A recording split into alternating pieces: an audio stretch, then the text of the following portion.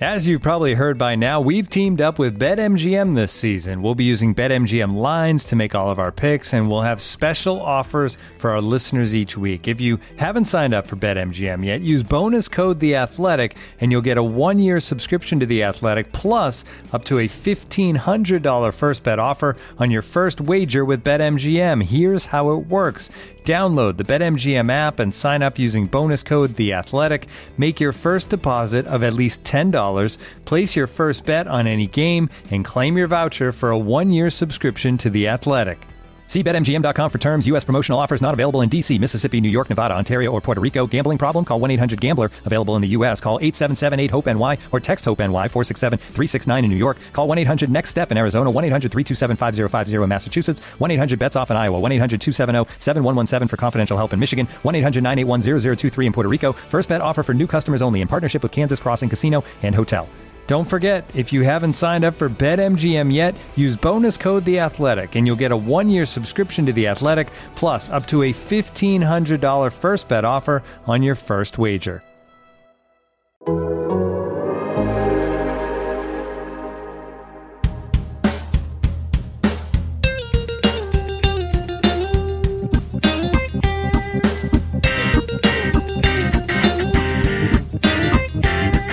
Welcome to Rates and Barrels. It's Thursday, June 30th. Derek Van Riper here with Eno Saris. Kind of feels like the last day of school, with it being the last day before a long weekend for many of us here in the States. I'm working on Friday. I've got a show in the afternoon. We'll do the waiver show at 4 Eastern if you want to check that out. You'll see me chatting. Yeah, you're chatting. You'll have the cat gifts going. You'll answer a lot of questions. You know, there's still work to be done, but it does feel like the last day of school to me, or something close to it.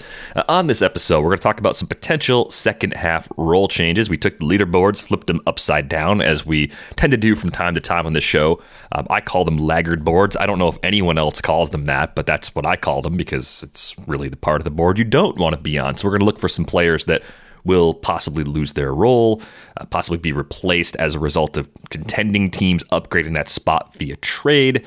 Lots of paths.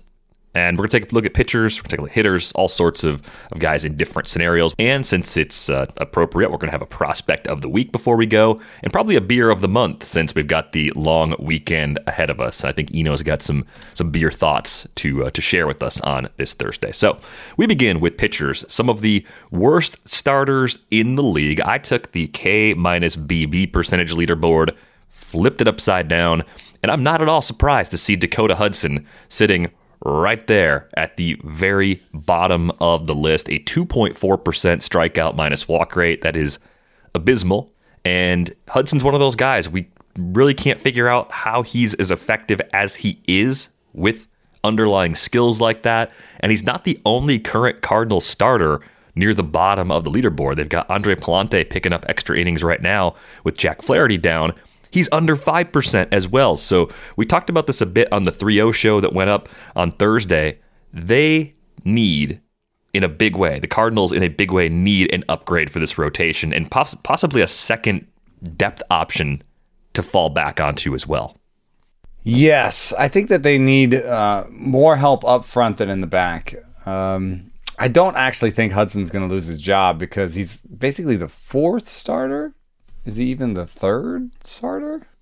I don't know how he gets away with this, though. I really don't. I mean, what's the pecking order? We've got Wainwright, Michaelis, Hudson, Matz. So, you know, they're the four that are comfortably in. Flaherty, you're waiting on. Liberatore, I don't think you can count on. And Pallante is the step-in guy. And Pallante said the other day he learned a lot from talking to Dakota Hudson, and you can tell because they both have terrible K-BBs. And, you can point to the Cardinals' defense and Hudson's ground ball rate, things that won't change in the future. And, yes, Brendan Donovan, Edmundo Sosa, Tommy Edman, Nolan Arenado are all standouts when it comes to defensive runs saved, other types of defensive stats. So he has a really good,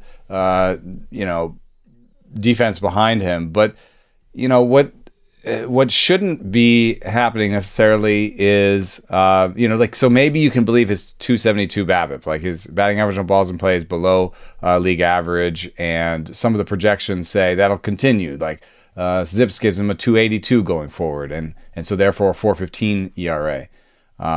But all of them say he should give up more homers, and we just had a whole podcast about how that park is playing friendlier to homers than usual.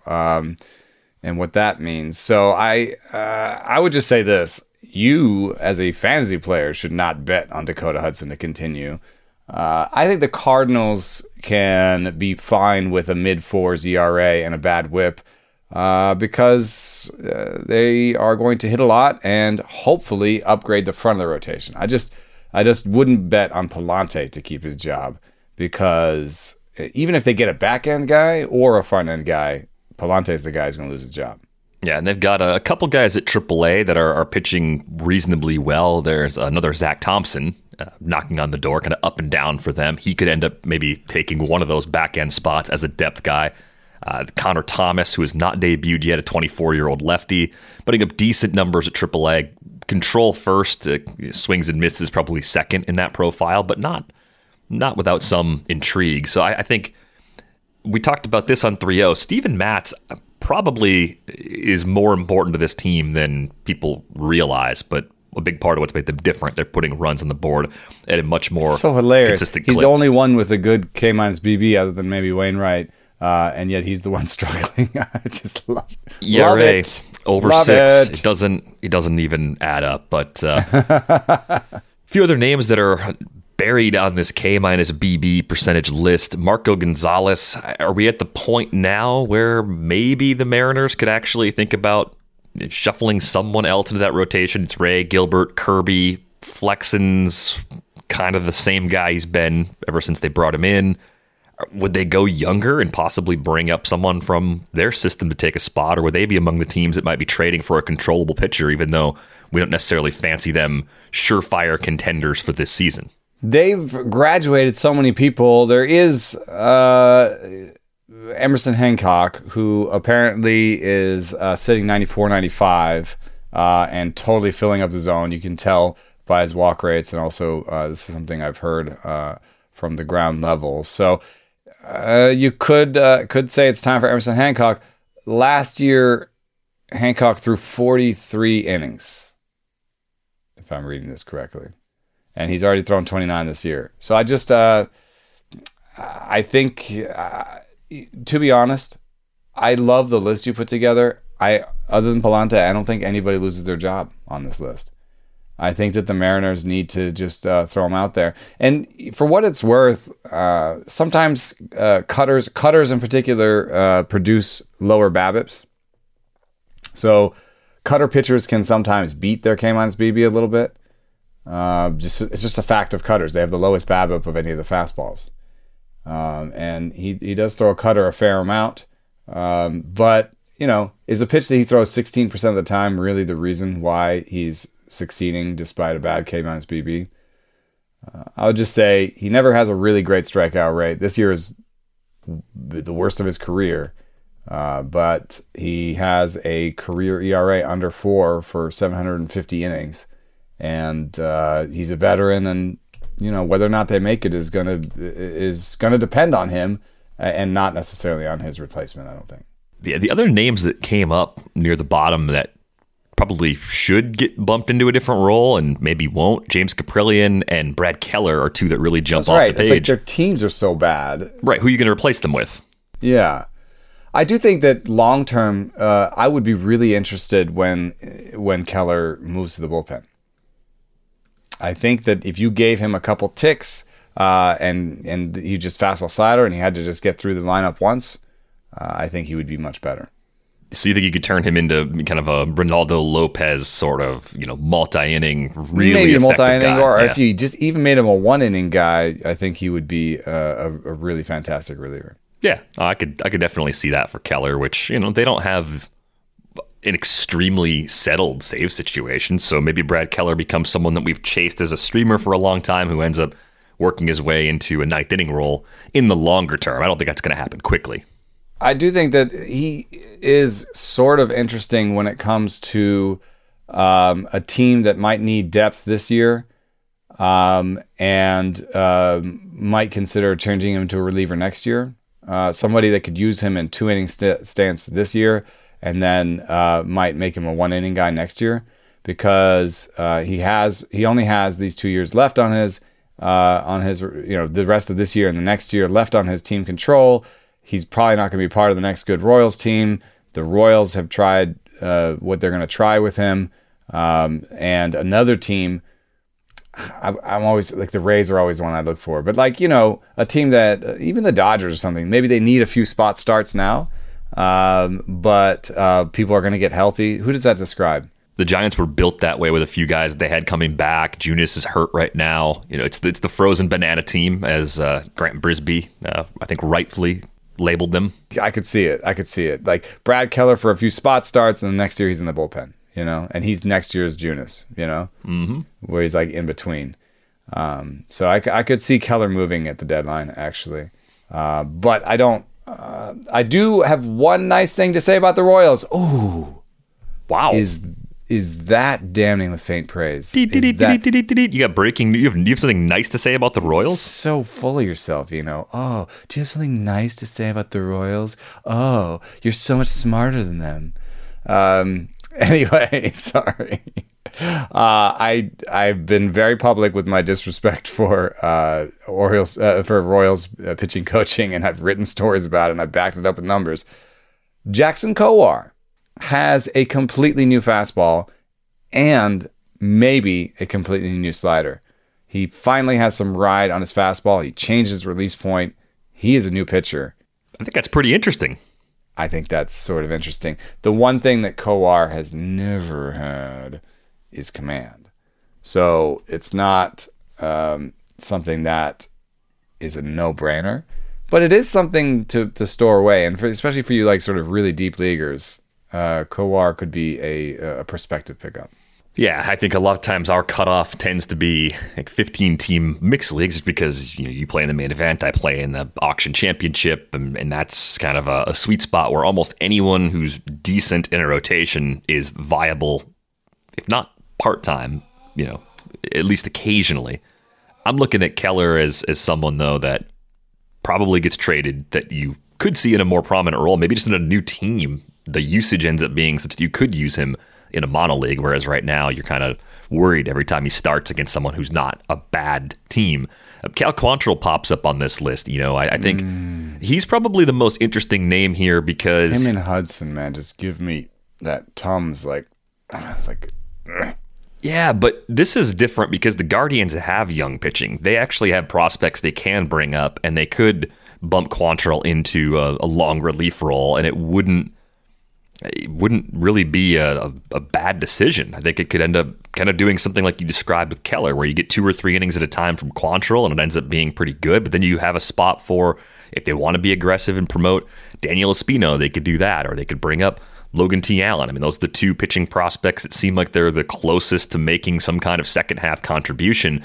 I think the challenging thing about it is, I'm not sure there's something actionable you can do in a mixed league right now to stash one of those Guardians prospects, just given that Espino's working back from a knee injury right now, and the timetable for a decision like this could still be more like 4 to 6 weeks out. It could be something they do after the deadline if they don't make the moves that they want to make to upgrade their pitching depth. If they don't go get a veteran to add to this mix, which they're so frugal, I don't expect them to do that, but at the same time, if the right person becomes available, maybe that delays those young guys from coming up a little longer. Yeah, he's a free agent 2026. I think this is the sort of good part of a player's and team control, where you just keep him. They're known as an organization for sort of protecting their prospects so long and not taking a discount on any of their guys, to the point where they lose prospects into the Rule 5 draft because they haven't traded them fast enough. So I think they're a team that hoards team control years. So I doubt they're actually going to demote him. I think they're just going to use him when they've got him. I do think it's funny that the shape of a season will really change the way people think about a guy. So, Cal Quantrill came out and had a 3.27 ERA in March and April with a 2.08 BABIP, not supported by his K-BB, not supported by any of his peripherals. And so slowly over time, that's begun to kind of catch up with him. A 3.69 ERA in May, a 4.06 in June. I think this will continue to rise. If it rises slowly, though, he may keep that ERA a touch under 4 for the season and make everybody that owned him feel great. But if they actually look through it, they got all their value from him in the first month or so. So I think the action item here for sort of NFBCers, 15-teamers, is don't be afraid to cut him. It looks like it's going really well, right? But if you can trade him, that's best, if you have trading. But I will tell you this. I have tried to trade Cal Quantrill, I think maybe 35 times in the last year. How many times have I traded him? 0. I mean, everybody else is looking at KBB and K-BB and looking at his Fangraphs page and saying, I don't really want that. So my guess is you can't trade him, and you're also looking at that 3-ish ERA and saying, well, I can't drop him. I think he might be closer to a matchups guy than you think. So if there is a 2-starter you really need, or a young guy coming up, you're really excited about, like if Grayson Rodriguez comes up and you just want to make that swap, I think don't get too attached to Cal Quantrill and do it. I know that I just said that cutter guys can beat BABIP sometimes. That theoretically should be in Stuff Plus, and Stuff Plus and Pitching Plus does not have many great things to say about Cal Quantrill as a fantasy player. Yeah, I think it's interesting just thinking about the shape of the season, too, when you look at Zach Plesac, his teammate, right next to him. Plesac, at the end of the first month, or like after his first start in May at least, had a 4.44 ERA and a 1.41 whip. He's down at a 3.86 and a 1.22, so the ratios today are almost identical to what Cal Quantrill has done, but the last 2 months have been quite a bit better. He seems to be going the opposite sort of direction. Those two guys, in my mind, and Aaron Savali's kind of like this, too, they have that flaw where they don't miss enough bats for shallow mixed leagues in particular. I tend to use those guys more in 2-start weeks in a lot of formats and play them for the matchups when I can. But do you see anything different with Zach Plesac that makes you think that he is clearly better or possibly still on the same level as Cal Quantrill despite the recent success?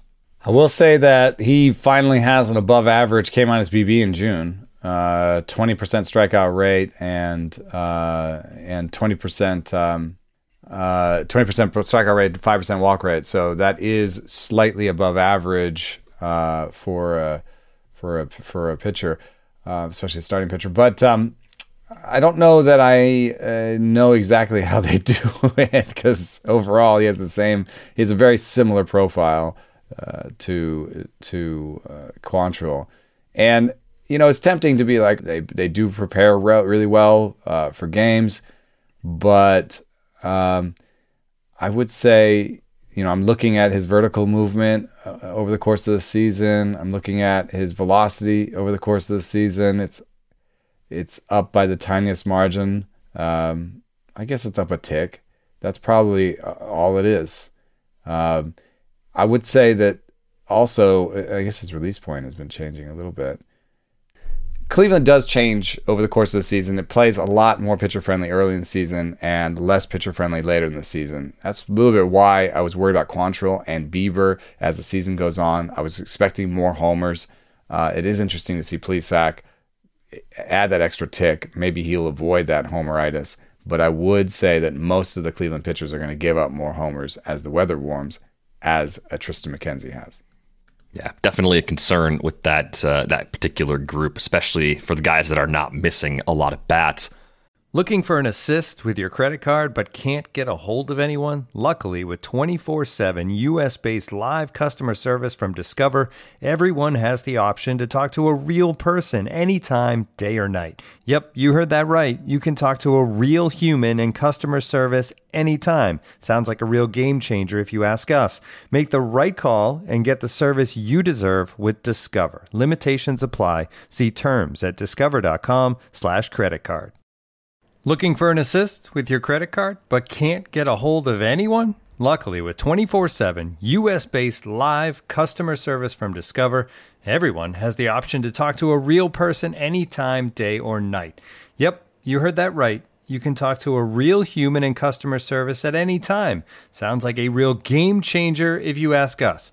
Make the right call and get the service you deserve with Discover. Limitations apply. See terms at discover.com/creditcard. Let's get to a few relievers who are lagging in K-minus BB percentage. I think the threshold for what concerns me with a reliever is a little bit higher. It takes a little. You can get to the 12 to 15% range in some cases, and still look at a guy and go, I still don't know if I trust this guy in this particular role.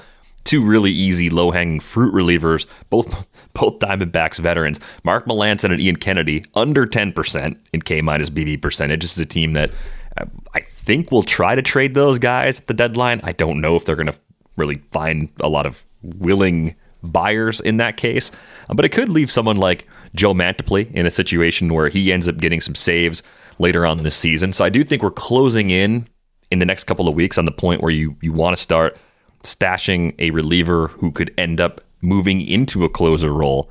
And Arizona is one of those places that, despite the struggles of Melancon and Kennedy, I think either trade or just because of their own shortcomings, there's probably a possible trade or possible adjustment coming.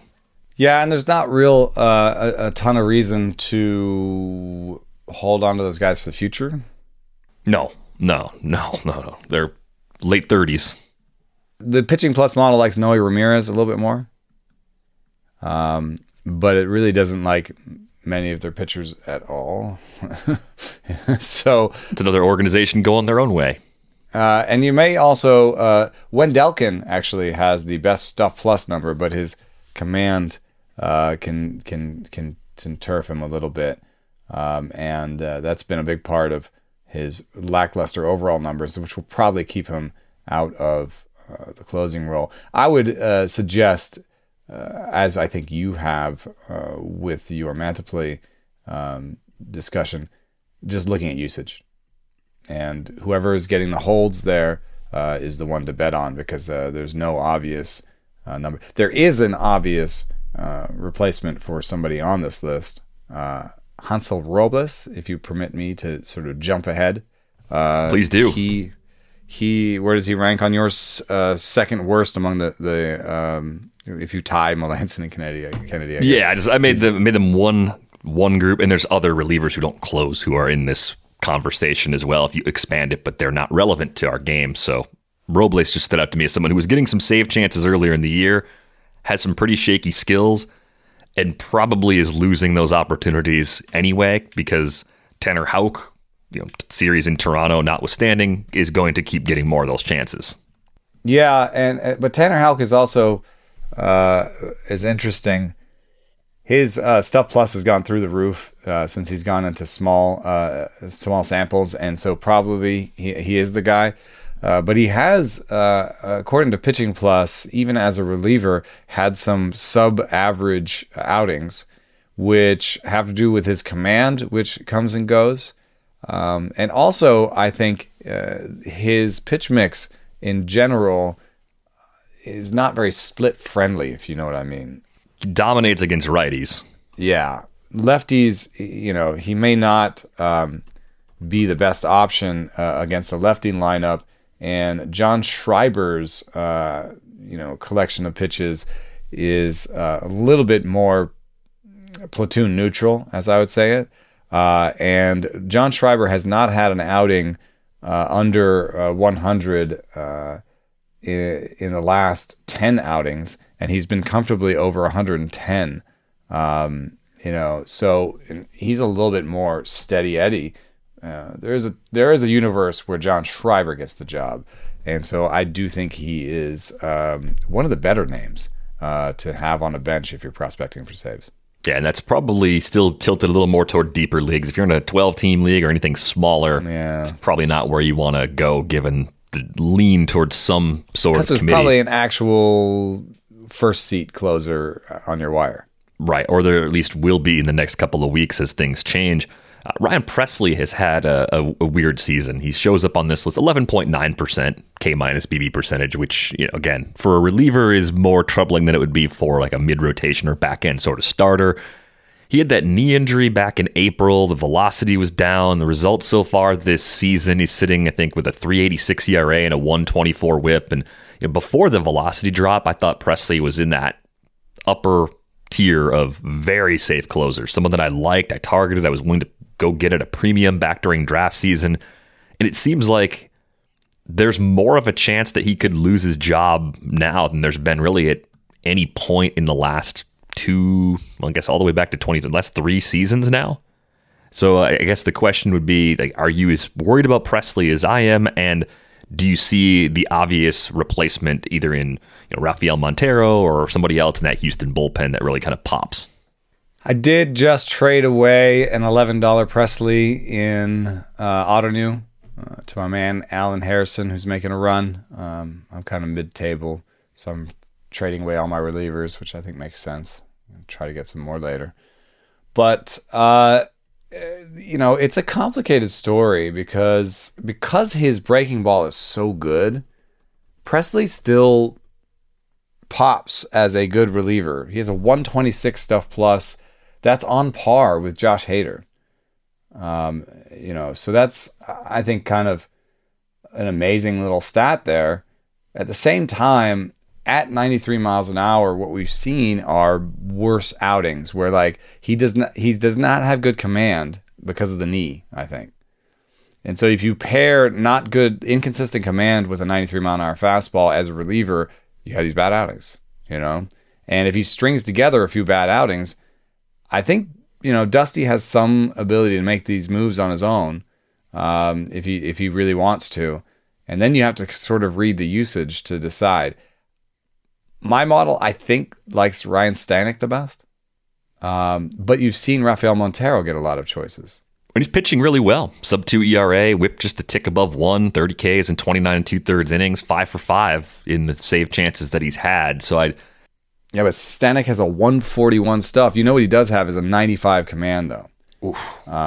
So maybe it's just like too risky to throw Stanek out there as a closer. Maybe he's just going to blow up just as often as Pressly. And maybe Montero, despite having lesser stuff, he has, let me see here. He has 93 stuff, but he has 103 command. So he's just much more likely to give you a solid outing, maybe not blow everyone away. So I guess I'll give it to Montero. I think he's one of the better ones. Who would you rather have on your team if you were prospecting for saves, Montero or Schreiber? Montero. Yeah, you think Houck is going to run with it? I think Houck's going to run with it, and even if Houck doesn't, I still think the Red Sox are tracking more toward the Twins, Rays, Mariners. Spread it around. They're in the group that just they're less settled on one. They're among those teams now, whereas Houston seems like they still want to do more of the Dusty clear effect. roles. He likes having one guy. Yeah. But Pressly blew that game in New York and for the Yankees, and then was out there closing one for the Mets against the Mets a couple days later. So it might be an interesting time to acquire Pressly, like, say, in an Autonew or in a Dynasty format where maybe you don't have to pay as much. I think he's an important player if you are not playing for this season and you keep looking at him as a top 5, top 6, whatever, wherever you drew the line going into the season, you keep looking at him like that, you might be overvaluing him. If you find someone in your league who still values him that way, I think you could move away in a long-term league and feel good about it because saves are so hard to come by, you can probably still get a pretty good return in a long-term league. Joe Barlow's pitched really well. Sub-3 ERA, whip under 1, only 21 strikeouts this season, which is a little surprising, 25 in the third inning so far, but It's a 12.9% K minus BB percentage. It's not bad, but is it a problem? Even though the results have been good, this is kind of like the Quantrill equivalent of a reliever where... I guess, except Pitching Plus loves him. So. Pitching Plus loves him.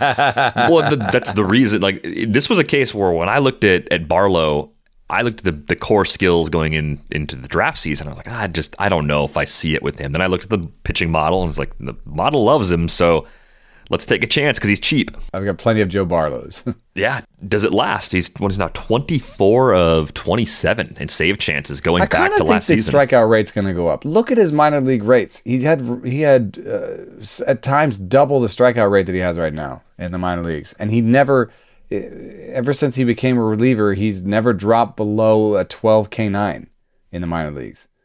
So, and then you look at his swinging strike rate, 14%. Isn't it normally sort of double your swing strike rate to get your K rate?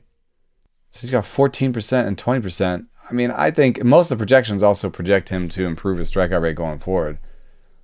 So I don't know. I don't know why if what it is he's doing that's leading to this. He is throwing his breaking balls 60, 70% of the time. I love it. Well, it's also weird, though, because the projections all point to walk rates that are higher. He's always walked more guys than he's walked this season. He's got a 7.9% walk rate. He's had a double-digit walk rate at every single stop in his career prior to this season. So maybe there's a bit of a trade-off, not missing with non-competitive pitches as often, and that's put him in the zone a little more often, lowers the K rate, home run rate ticks up slightly. Just speculation, but I think he's kind of fascinating because I think he's still not a top 10 closer for a lot of people. The model would make you think that he could be. The results give you doubt about that. So I just think he's really fun. A category, So he's not giving you that. So are you buying him, or are you worried that someone else could swoop in and take the job? I'm buying him because I think he's young and will hold the job for a couple years. All right. I wanted to bring him up because I've got him a couple places, and I'm fascinated by the way this is playing out so far. Yeah, I know it's easy to look at that BABIP and say 194 BABIP, he's in trouble, but it's one of those things where, like, right now, yes, looking at certain peripherals, Sierra's 392, BABIP's 194. Like, I could see poo-pooing him, but it's one of those things where I think the strikeout rate will rise and make him deserve his current numbers more. You know what I mean? Mm-hmm. And in other words, I believe the bat pretty well. A 3.6 ERA with 10 strikeouts per 9. Yeah, that's a mid road closer that probably will hold his job. Right, that would be closer somewhere in the 12 to 16 range, probably, if we're kind of re-racking for the second half of the season. One more pitcher I want to ask you about, not a reliever, just a guy that I think is really interesting if he ever leaves Colorado. He comes up on this show on a regular basis. That's German Marquez. Left his start against the Dodgers on Wednesday with a cut on his right thumb. Results have been bad this year. ERA is close to 6. K rate is under 20%. First time since his rookie season that we've seen that.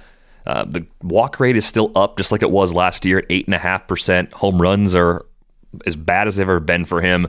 And even looking at the model this year compared to last year, and I know there's some quirks with guys pitching in Colorado, but just sort of a 2021 to 2022 comparison, it looks like the stuff has actually taken a little bit of a step back for German Marquez as well, which leads me to wonder, should the Rockies actually trade him now, knowing that there's a lot of teams that need pitching and there's not enough starting pitching out there? And in this window, when there's still teams that see a lot of value in the contract, he's got one more year already locked in, plus a club option for 2024. If they keep holding him and he keeps struggling, they're just going to crater his value even further. Whereas I feel like there's still a little bit of that, we can fix German Marquez that probably bounces around for a lot of organizations. There was a lot of interest in John Gray, as an example. Yeah. Who put up inferior numbers to Marquez over time in Colorado. Similar. I think a smart organization would do it. because you're going to get more value out of him because you have that extra year. I thought there were more years on his deal, so I poo-pooed the idea also because I don't think the Rockies are a smart organization. But it takes two to tango, man. Like you really need to find another organization that values him and likes him and sees and thinks that they can fix him, like you said. And then on top of that, just as a Rocky GM, it's really hard to trade away pitching because you can't buy it in the free agency market. But you're not even getting good results on the road right now. It's been rough this year. This is one of the first times I've had Marquez in any league, and it's been NL Labor, 12-team NL only league. You leave a guy in if you get him in the draft auction part of the proceedings, and welcome to a 5 ERA. It's gross, Me man. and Jose Barrios. It's dancing terrible in the corner. And the thing is, like the fastball velo is still there. I saw it start against, I want to say it was against the Giants a few weeks ago, and he didn't look bad when I was watching him. He didn't look like a guy that should be getting hammered the way he's been hammered over the course of this season. In fact, it's going up. He's sitting 96 right now.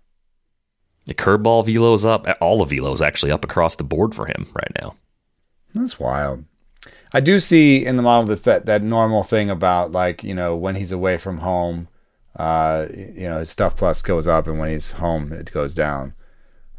So I can see, basically in his away starts, his stuff plus is around 100, and then his home starts is around 90, honestly. I mean, some are like 83, but so that's a kind of a wild thing. If it was a 10-point swing for everybody, he's in particular maybe a little bit more effective than most because of the curveball. Yeah, so look, if German Marquez gets traded anywhere, I'm interested in deeper mixed leagues again. I think there's at least a chance that they would actually want to do this, because imagine if the Rays had held on to Chris Archer a little longer and performance had dipped, right? They wouldn't have got to return anything close to what they got from the Pirates in that deal. Sorry to bring it up again, Pirates fans, but I think there was, because of the return being so good, people don't look back at that and say that they may have waited a little too long to trade Chris Archer. And I think the Rockies are in danger of waiting too long to trade German Marquez, even with the problems they have replacing pitching. So we'll see. We'll see if anything actually comes from that. And now, two pigeons bemoaning the fact you can stream DirecTV satellite-free. You see this? A family watching baseball on DirecTV with no satellite dish in sight. Let's heckle them. You call that changing the channel? Choke up on the remote, buddy. I hope getting all these games on DirecTV makes up for your mother not pre-chewing your sunflower seeds. DirecTV has the most MLB games. Visit DirecTV.com. Claim based on total games offered on national and regional sports networks with choice package or higher. Availability of RSNs varies by zip code and package. High-speed internet service required. Terms and restrictions apply. Looking for the best place to buy tickets for any of your favorite teams or sporting events? We've got the spot. Our partner, StubHub, has been the leading ticket marketplace in the world for over 20 years, providing a 100% guarantee with every order. From a worldwide selection of live events, the widest choice of tickets, and industry-leading partnerships, StubHub has what you need to purchase with confidence. StubHub, an official partner of The Athletic.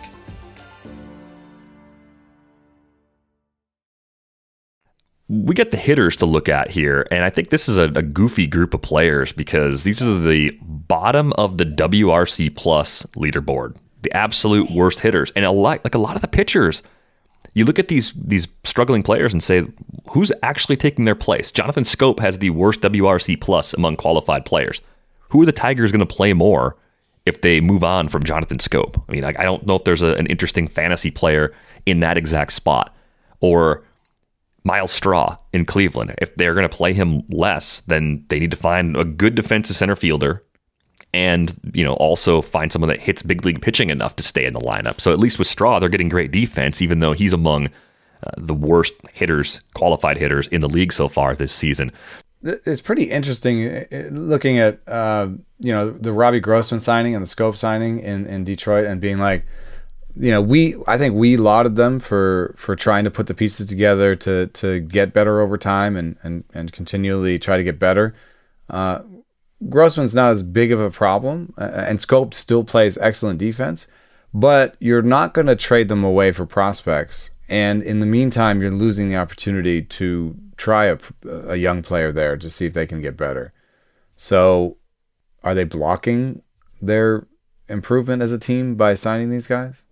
If you don't have someone to take the spot, then no. And I think it's like, are you going to play Cody Clemens? Is it better for your organization to play Cody Clemens in the second half, or to just leave Scope in the fold, or to play Harold Castro or Willie Castro? Because it's the usual suspects there. Are any of those younger guys interesting enough to justify that decision? In general, I err on the side of playing the younger guy, because Scope's not on your next good team. Yeah. The weirdest part, though, is that none of those guys are young. Harold Castro is 28. Cody Clemens is 26. These are all guys that are barely young. I mean, 26 is, that's peak age. Harold Castro is playing well enough. He's 28 and he's a left-hander, and he's got an above-average bat right now. He's projected to be about average. I could see making that move. But there's nothing Harold Castro has done except for his interesting barrel rate this year that would make me think that he was an everyday regular on a good team. So the only name I can add to the list is Ryan Kreidler, who is above average on AAA right now, was way better last year, and is only hitting .221, but he's got a .323 OBP and power, and you might want to see what his major league strikeout rate looks like. He's the kind of guy that I would say just throw him in at second. He's been playing second in the minor leagues. Just throw him in at second and see if you've got anything with him. I mean, sometimes you just need to see if you have anything. Yeah, there's some power, there's some speed, looks like some decent OBP skills as well. He'd be the guy that you'd want to play more by clearing that spot out, as opposed to some of the players on the bench right now. Cleveland, just the Straw example, they don't have enough outfielders. This is part of their problem. So I don't traded away. They basically released Oscar Mercado.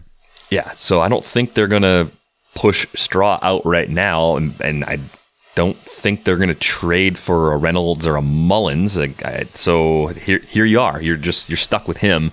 The good news is, if you're relying on Straw for those cheap steals, even though he's hurting you everywhere else, you might not lose that source of steals just based on their circumstances. A lot of the cheap speed guys, Jorge Mateo, Nicky Lopez, they're struggling in a big way. I could see both of those guys playing a lot less. And Whit Merrifield's on this list. We talked about him maybe a month, 6 weeks ago now. It's been a little while. And I think we expected a bounce back of some kind, even if this is part of the decline phase for him. And it really hasn't happened yet. 228, 277, 311 line here on the final day of June. Yeah, it's a little bit like I'm not sure that organization is going to do anything. They also have him under contract for a little bit. His trade value is probably not super high because it's not the type of player that a lot of teams value. However, if they threw some cash in, possibly, which is just a weird thing to say, but if they threw some cash in, there might be a team that does value his speed, because as you get closer to the playoffs, the more speed matters. And then having speed that can actually play and maybe play closer to a league average bat going forward, he is projected for basically league average going forward, is super, super valuable. There could be a team that, like, remember when the Dodgers signed Hansel Robles? It's kind of like, what? It's about versatility and having someone who can make contact on your bench, that sort of deal. So I could see someone saying, ooh, Whit Merrifield improves our versatility, improves our team speed, gives us a pinch runner, gives us a guy that we want on second in extra innings, that sort of deal. So I think it's possible he gets traded. Back to the Cleveland thing, I just wonder if Stephen Kwan can't play center. I'm looking at his outs above average, and he is rated similarly to Aaron Judge, Derek Hill, Adam Engel, Albert Almora, Victor Robles, Austin Slater. So I think it's just a question, I guess, of how much stomach they have for changing anything about Miles Straw's usage after they signed him to a 5-year extension.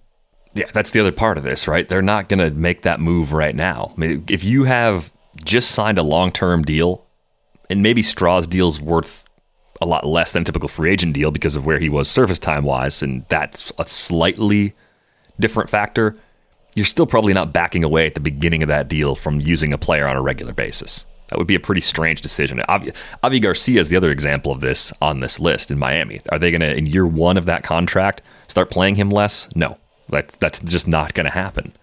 Yeah, and in fact, as much as I like this list, I think maybe, what's the person who's most likely to lose their job is probably Scope. Yeah, I think that's the one. And Kreidler is a nice player, but probably a 15-team mixed league middle infielder if you get if you get the security of an everyday job. I mean, he runs a little, so that's enough to at least take the chance, but it's not going to change your immediate fortunes in the second half of the season either. It's too early for the Orioles to pull up Gunnar Henderson, right? Probably 21, except he's at AAA, and he's having an amazing year in the minors. And amazingly, the Orioles are not completely out of it. Like, what if they wanted to make a run at 500? That's something that you could tell your owner, right? As a GM, we were 500 this year. We're going in the right direction. I mean, I think you probably want to feel that as a front office. Like, hey, we've identified good young players. We've done a good job putting the right staff in place. We've developed them. So I think Jorge Mateo has never struck me as a good hitter. So. I think he's second most likely to lose their job on this list. Yeah, the cheap bags you're getting from Mateo probably go away in the second half of the season. And they're not that cheap. You're spending a price. The 199 batting average is a price. It's hurting for sure. Nicky Lopez probably just becomes just a regular backup. Like, that's just who he's likely to be. Kike Hernandez has been off to a pretty bad start throughout the first half, but I think you just look at him plus Jackie Bradley Jr., and you become even more confident that Jarren Duran can keep playing a lot. Like, that's pretty logical to me. I don't know if there's a lot to push back on with that. The other situation, the last one I want to bring up for today on this group of hitters, the Dodgers, between Max Muncy and Justin Turner, are getting a lot less from those two players than we expected back at the beginning of the season. And I'm trying to decide if it's going to be internal adjustments, someone like Jake Lamb, who they've had kind of stashed away, a prospect like Miguel Vargas, or it's a trade. It just seems like the potential winners in this case are not as clear, because there's also the possibility that between now and the August 2nd trade deadline that Muncy and Turner get back to some of their old ways.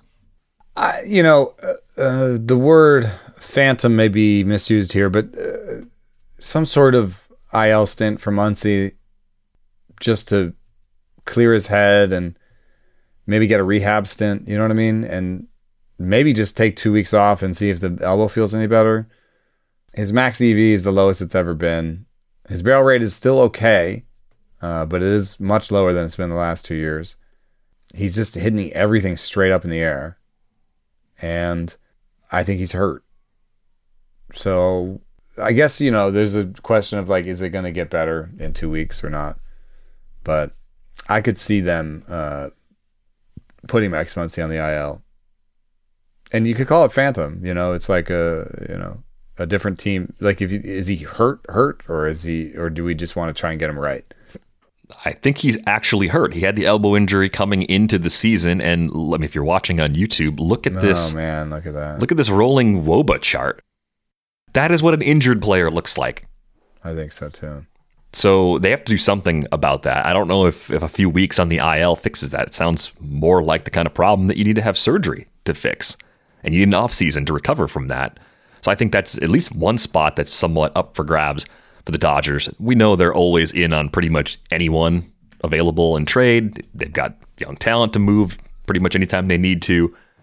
But it might be even two spots that they have to figure out. Maybe one's internal. Maybe it's a combination of Lamb and Vargas for one and a trade upgrade for the other. But definitely worried about Muncy, even more than Turner. Definitely worried about Turner as well. We're going to save the trade value of injured stars for our next episode. I want to get to prospect of the week. Anybody catching your eye as you dig through the leaderboards and watch games? Yeah, I need you to go first.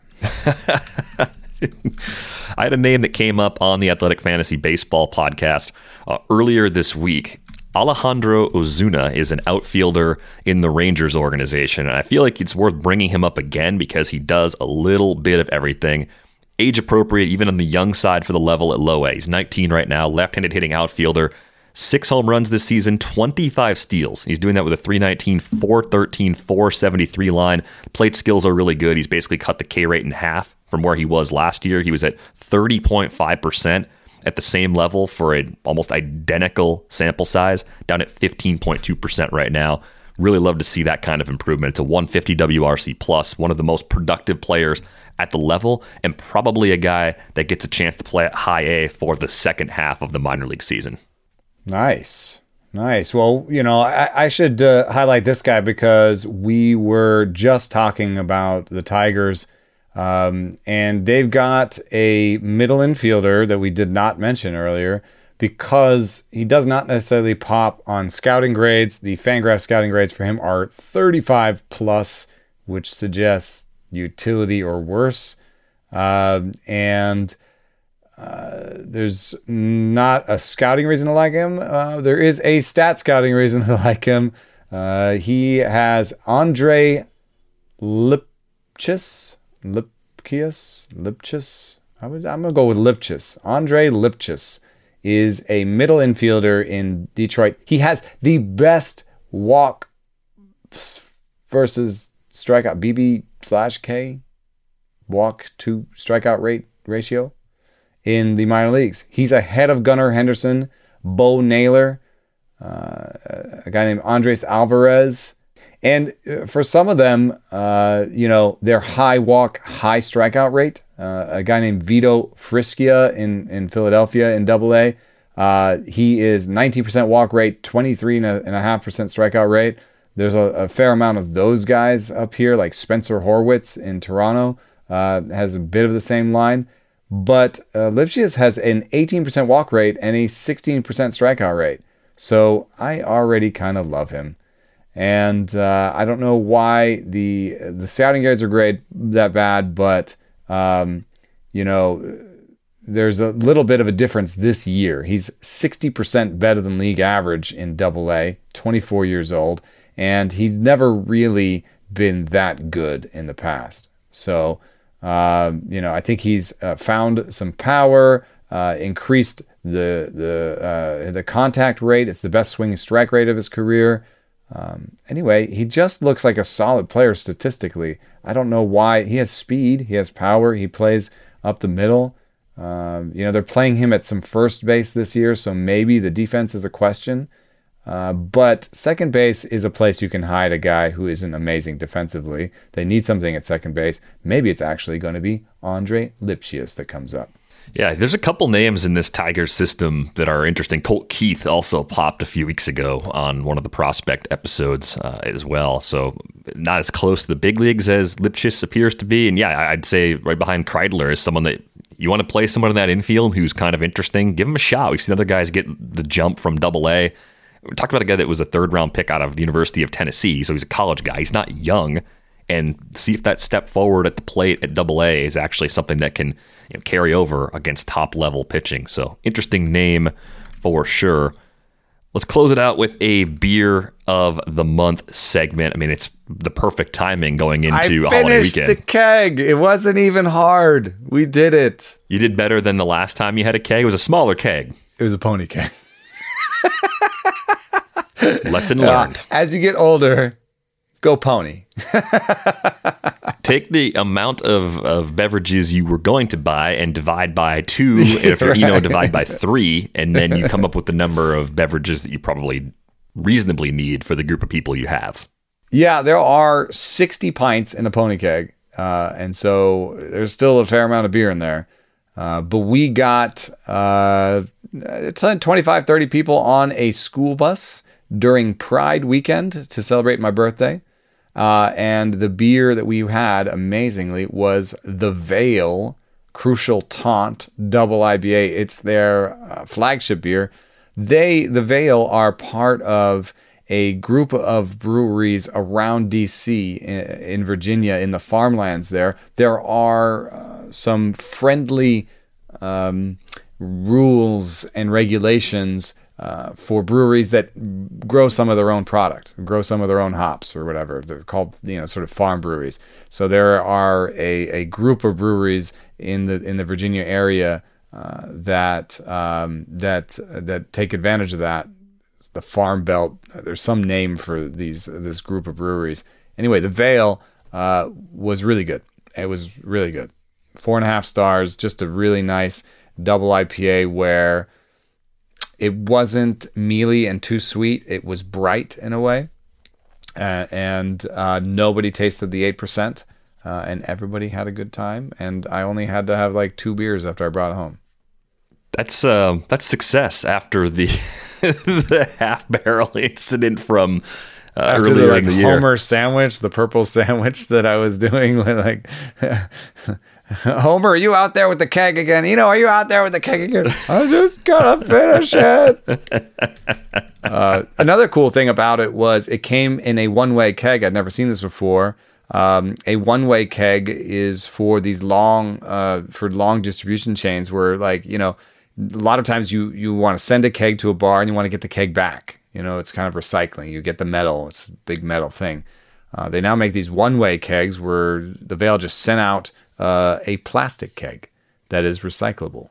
And what's cool about that too is you can see through it, so you can see how much is left. That helps. You're not just guessing like how much of this is the weight of the keg and how much of this is actual Should liquid. I give up or not? Is the big question. And when I could see that it was just a little bit at the very bottom, I had a couple more and it was finished. So I had my first beer from Bear Bottle Brewing Company in San Francisco, and I think one of the things that I like about it, I forget which year, I don't remember which exact beer it even was, but they have all the stats on their beer, every possible stat, even things I don't even fully understand. There's all the information for the recipe. You could brew their beer almost completely off of what's on the can. And I thought that was really cool because it gives you, if you are fully into brewing your own beer and just figuring these things out and figuring out what you really like down to a precise level like that, they'd make that as accessible as possible. I had one of the... Was it a milkshake one? They do like the lactose sometimes. Not a milkshake. You know what? Here's my other beer of the month contribution. I have decided that I don't think I like lactose in my beer. It's just not for me. Like I don't like that chalky, slightly sweet. Yeah, I don't know if it has any sort of effect on me that way, but it just... I'll try one. I tend to find that if I have something with lactose as a taster, like as part of a flight, I don't mind it. And if I get a whole pint of it, it just doesn't by the work end of for it, me. You're not into it anymore. I'm just done with it. I wish those beers were 5 ounces at a time instead of a pint at a time. So I think that's something that I've realized as I've tried a few more of them. I like what they're trying to do. They're just not for me. I don't even drink dairy. I don't have any dairy. I cut cheese out of my life. So like, it is weird to be like, oh, I don't have any dairy, but I'd like it in my beer. So I agree with you. Bear Bottle is really fun, and they put some weird stuff in there. There's weird flavors. They'll put some fruit adjuncts in. They push the envelope. I appreciate them for that. Surf Detective. That's the one I had. My memory is terrible lately. I can't remember anything. And if you're worried about the cheese that Eno's not eating, don't worry. I've been eating all of it. So the cheese balance of the universe is still right where it needs to be. Like it's so embarrassing when I walk through the store and I'm getting ready to check out of the grocery store and I've got 6 different cheese products. Types of cheese. Yeah, nice. I've got a spreadable bucket cheese. I've got some cream cheese. Cheese in a can that you can spray. I don't do the aerosol cheese because that's... Look, if that's your thing, good for you. I have decided that I can't. That's the 7th cheese. I've cut the 7th cheese out. I have enough forms of cheese in my life. But hopefully everybody out there has a safe and happy long holiday weekend if you're celebrating in the States. Get that grill going. Yeah, enjoy a couple things on the grill. Try and relax. Hopefully you enjoy a few podcasts along the way or whatever you like to do on the 4th of July. Be safe. Obviously, it's one of those holidays that is surprisingly dangerous. But if you're enjoying this podcast on a platform that allows you to rate and review it, really appreciate a nice review. If you haven't done that already, you can drop us questions for a future episode, ratesandbarrels@theathletic.com. You can ask questions in the comment section under this video on YouTube. That's going to do it for this episode of Rates and Barrels. We are back with you on Tuesday. Thanks for listening.